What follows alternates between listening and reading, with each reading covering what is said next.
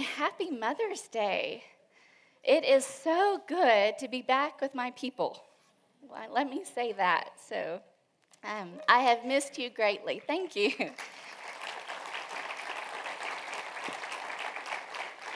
Those that don't know, I spent several weeks in this little cubbyhole back here listening to y'all worship and praise and listening to Jeff preach, and it's just not the same.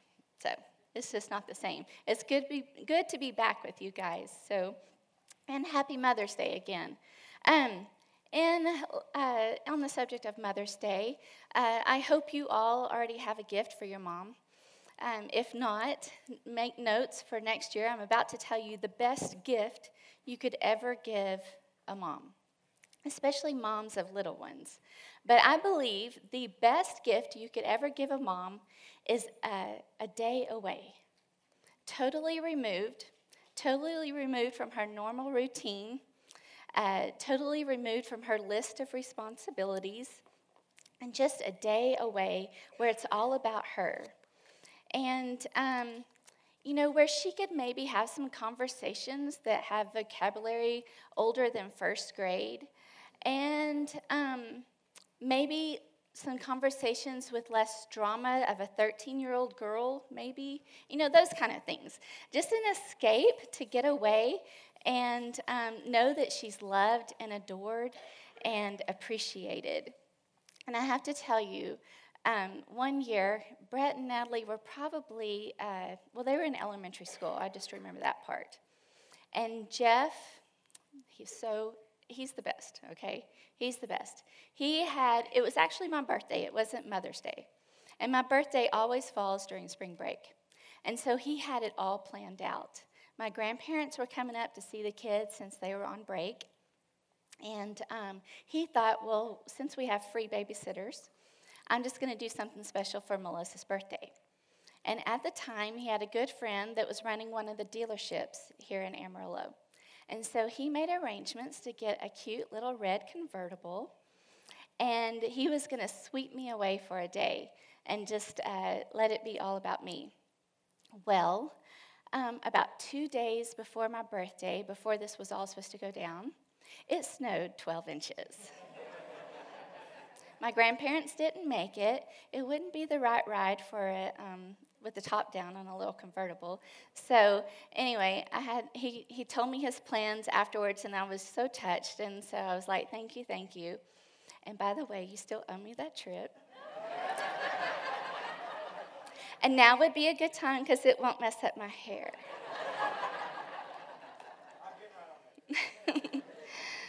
I think that would be the best Mother's Day gift for anyone. And I don't want to just exclude that just to moms, but I think dads would enjoy a day away just to have a break, right, from the responsibilities and all that comes with it. And what I want to talk about today is that God does this for us. He makes a way or plans a time, a season, where we can get away and spend time with Him. The problem is we often miss it because on the outside, it doesn't look like what we anticipated. It doesn't look like what we imagined it would be. I know for me personally, I'm a beach lover. So, and Paxton. And so if I were going to imagine a day away, it would probably be in an exotic location with a sandy beach, warm waves, and the sea breeze, right? And so since we imagine it that way, and then God presents it in a different way, we miss it. And we miss out on the opportunity of what He intended it for. And so what I want to do today is take a look at that from a different perspective. And one of my favorite movie lines is from Dead Poets Society. And you remember Robin Williams played Mr. Keating, and he's teaching this class of boys. And he stands up on his desk. Do you remember when he stands on his desk? And he says, "Why am I standing on my desk?" Of course, the boy he called on had the totally wrong answer. But he was trying to let them know that whenever you think you know it all, you need to take a look from a different perspective. And you'll learn something new about it. And that's what I want us to do today. I want us to take a look at our circumstances from a different perspective, a heavenly perspective. I want us to put on our spiritual glasses and see what it is that God's trying to show us. And so most of our text today is coming from Exodus. And in Exodus, we know the story of Moses. And what is he doing? He's getting the Israelites out of Egypt. And from Exodus chapter 4 until they actually leave, we'll see this phrase 7 times. It's the message from God the Father. It's the message from the Lord to Moses to be delivered to Pharaoh.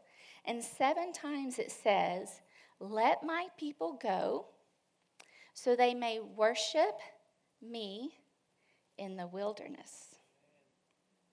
And some translations say, "Serve.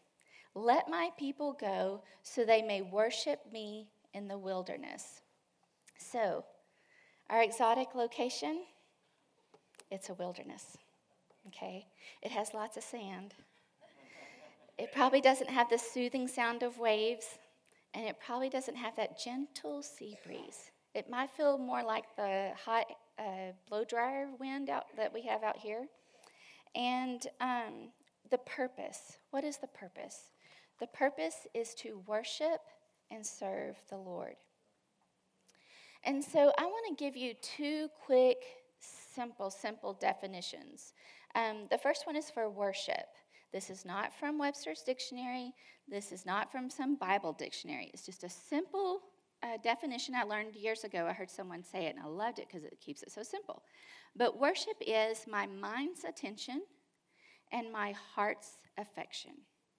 My mind's attention and my heart's affection. So you can always check where your worship is by asking yourself, where's my attention and where's my affection?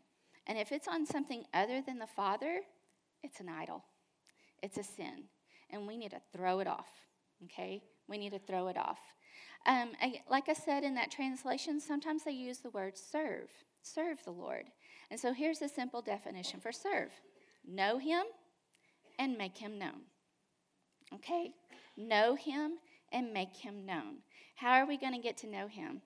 We talked about in our Dream Day Away having those intimate conversations with rich vocabulary. Okay, so to know him comes with time spent in conversation, not just these quick little prayers when you're desperate, but let's just have some daily time just talking to him throughout the day. And then when we're in those wilderness experiences, we need to talk to him. So that is our purpose when we're in the wilderness. God said that they may worship and or serve me in the wilderness.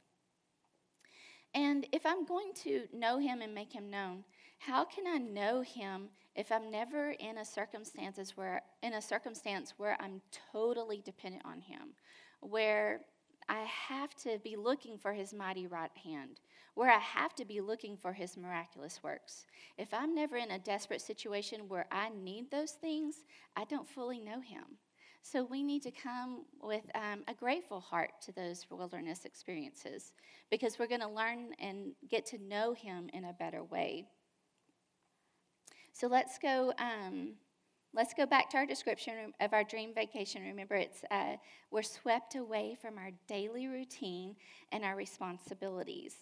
And then let's look at Exodus 13. Exodus 13:17 tells us that God led them on a less traveled route, okay? He actually took them south instead of north, with the way the people normally traveled. And then Exodus 14:2-3 tells us that he purposely, okay?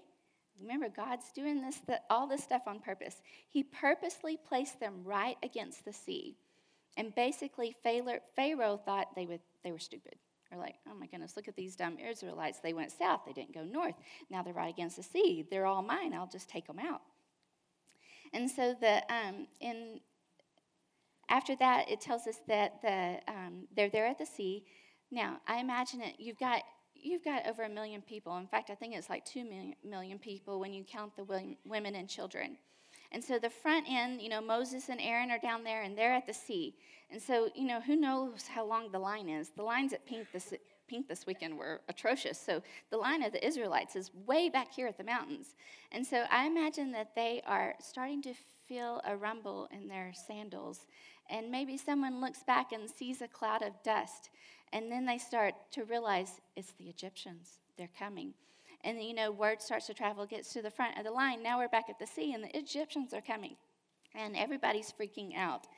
And so let's look at what Moses tells them in Exodus 14, verses 13 and 14. Moses answered the people, "Do not be afraid. Stand firm, and you will see the deliverance the Lord will bring you today. The Egyptians you see today, you will never see again. The Lord will fight for you. You need only to be still." You need only to be still. Here's the deal. Why do we come to the wilderness? God wants to bring us to a place where we are stripped of self-sufficiency and brought to divine dependency. He wants to bring you to a place where you're stripped of self-sufficiency and brought to a place where you're totally dependent on Him. I might find a way out of my wilderness. We do that many times because we miss the purpose. But when I do that, I'm glorified, not Him. And remember what our purpose of the wilderness is: to worship and serve Him, to know Him and make Him known. And He must receive the glory, not me. If I receive the glory, I become bigger, and that's not my job. My job is to make Him bigger. He needs to be magnified, not me. So let's see what happens after Moses tells them this. Well, actually, let's go back to verse 4 in chapter 14. He tells, this is the Lord talking to Moses, and He tells them, He says, "And I will harden Pharaoh's heart, and he will pursue them, but I will gain glory for myself through Pharaoh and all his army, and the Egyptians will know that I am the Lord." Know Him, make Him known. Who's going to find out He's the Lord? The Egyptians. Know Him and make Him known. My ultimate goal is to take this experience and this new learned behavior of knowing Him and making Him known in this wilderness. I need to take that new learned behavior back with me to my daily routine.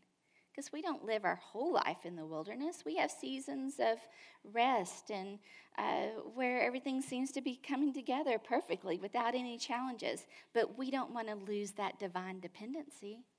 We want to keep that in our daily routine and be divinely dependent even on the little things.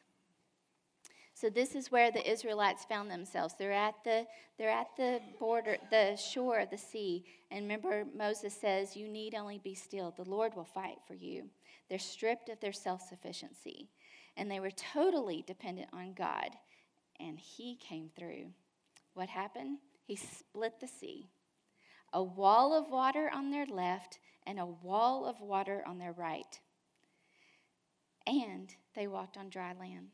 They did not walk in mush. They did not get bogged down in the middle. It was dry land. And when they got to the other side and looked back, what did He do? He crushed the Egyptians. Those walls of water came crashing down, and He crushed the Egyptians. So let's see what happens. What's the result? Exodus 14, verse 25. "And the Egyptians said, 'Let's get away from the Israelites. The Lord is fighting for them against Egypt.'" I think He was made known.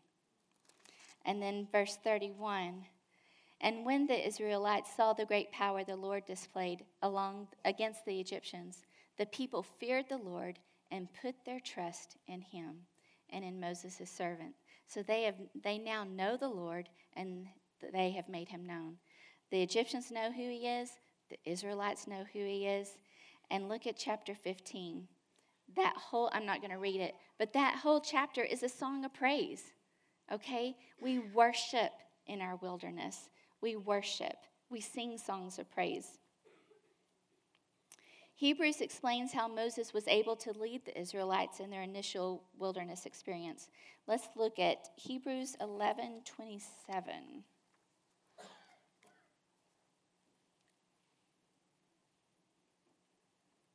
So when we're in the wilderness, we ask ourselves, where is my mind's attention and where is my heart's affection? Is it on my circumstances or on the one who brought me to them? Let's see what Moses did. Hebrews 11:27 says, "It was by faith that Moses left the land of Egypt, not fearing the king's anger. He kept right on going because he kept his eyes on the one who is invisible." His mind's attention, his heart's affection was on the Father. He was steadfast and he persevered. How did he do that? He practiced Hebrews 12:2. He fixed his eyes on Christ, the author and perfecter of his faith. His mind's attention and his heart's affection. When we practice this, it's easy to be still and let God do our battle. I wish I could tell you that when you have your eyes fixed on Christ, that you wouldn't see your wilderness around you. I mean, it would be awesome if we had blinders, but it's still there. And I know from experience. And so you still see the yuck and the constant battle of the mind. But I will tell you this. It's not going to be totally blind to it, but it's easy to rest in it. When my eyes are fixed on Christ, I have peace and I have rest. And I can sleep at night and I can wake up the next day and do that day. And I can sleep at night and wake up the next day and do that day. And when you're in a wilderness, it's one day at a time. And that's all you're supposed to do, one day at a time.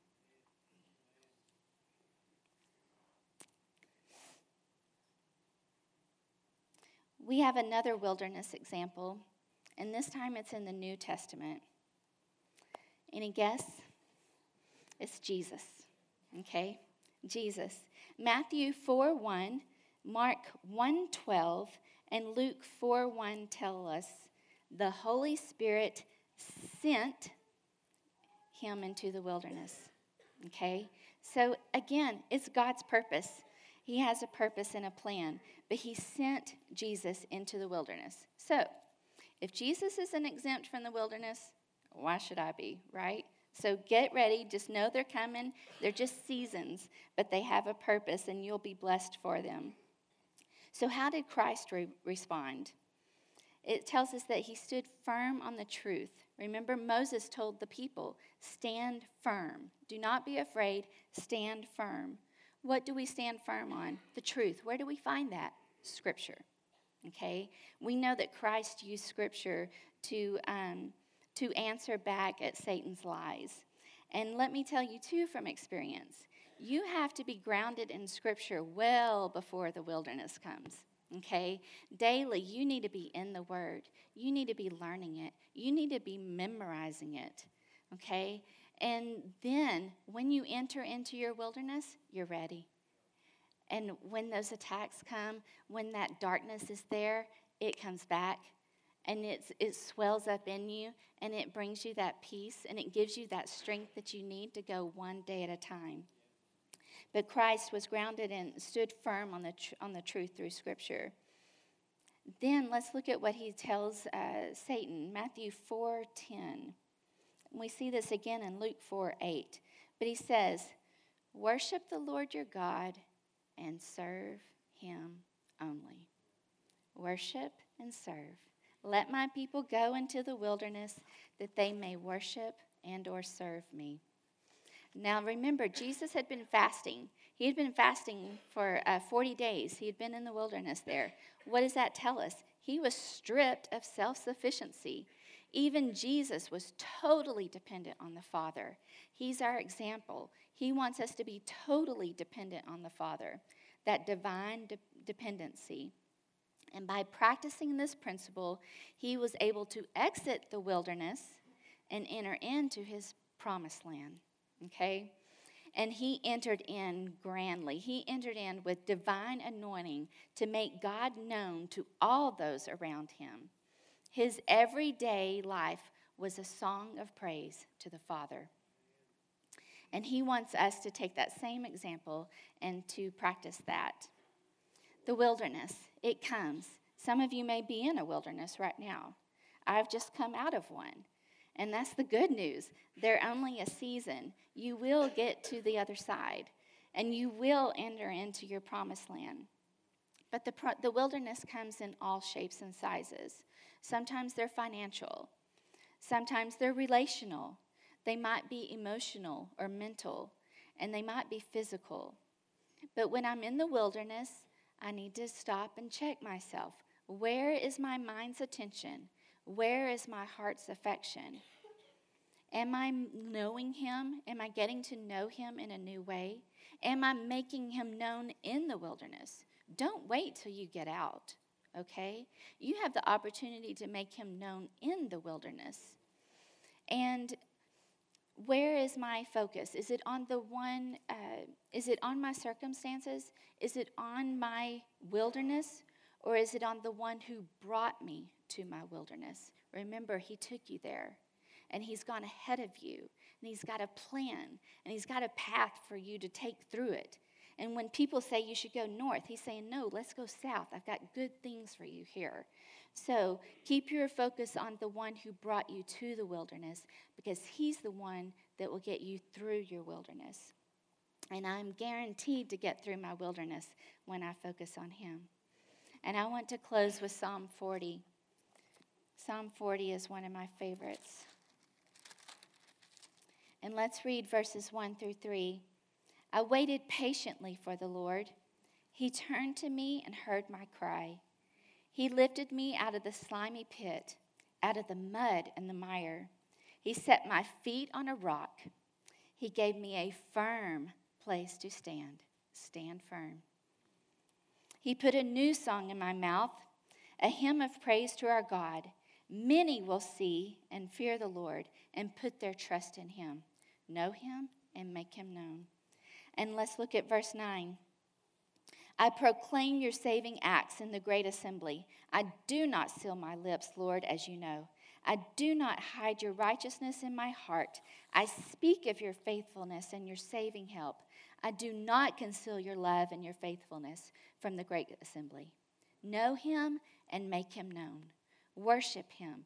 Keep your mind's attention, your heart's affection on him, no matter what season you're in. Learn to be divinely dependent and bring that back into your daily routine. I pray today that this is liberating for someone, that it's encouraging for someone, and maybe it needs to challenge someone. And so as we enter into a time of ministry, I'd like to ask you to stand, and if our ministry teams would come down.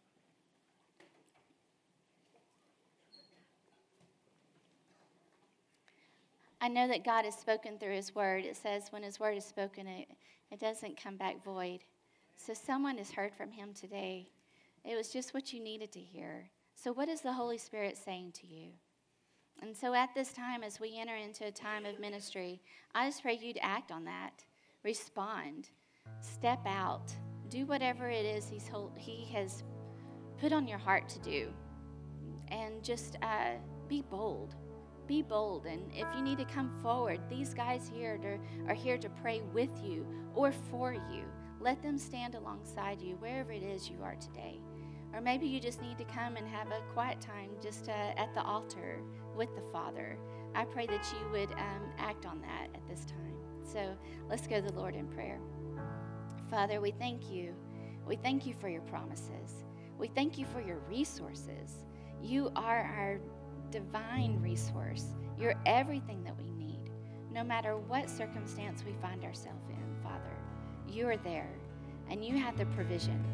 You have the provision, you have the path, you have the directions, everything we need for the journey.